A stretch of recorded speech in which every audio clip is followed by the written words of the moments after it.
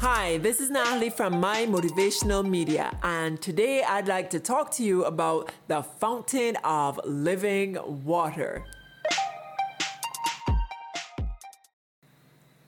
If you were ever an athlete or at any point engaged in any rigorous activity for an extended period, then you know what it is to be really thirsty. I'm speaking about that inner parchedness which cannot be quenched by any popular sports drink, soft drink, or juice.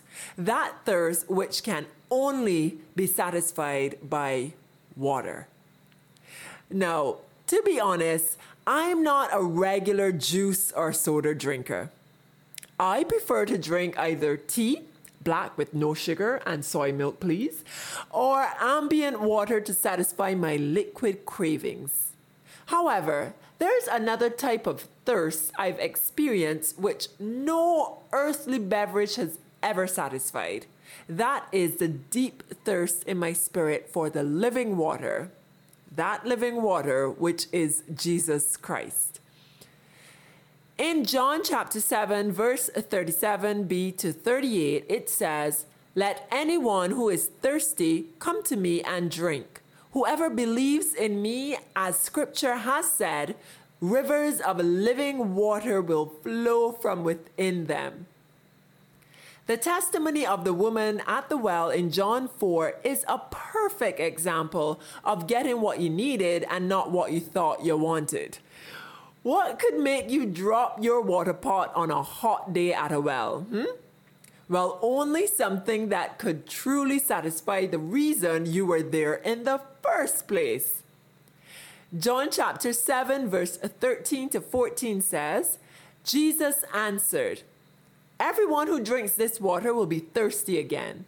But whoever drinks the water I give them will never thirst. Indeed, the water I give them will become in them a spring of water welling up to eternal life." In our lives, we too are trying to fill our thirsts and desires with temporal satiation, which leaves us momentarily satisfied, but always longing for more. I believe that we were created with a God-sized hole that could only be filled by and with God. I have definitely seen this truth repeatedly proven in my own life over the years. Could it be so simple? Is the answer to all our worries or concerns, aspirations, and failures simply to drink more living water? Matthew chapter 6, verse 31 to 33 says, "So do not worry, saying, 'What shall we eat?' Or, 'What shall we drink?' Or, 'What shall we wear?'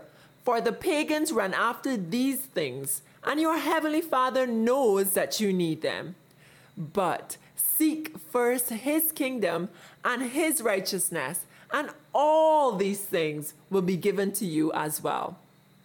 Proverbs chapter 16, verse 3 says, "Commit to the Lord whatever you do, and he will establish your plans."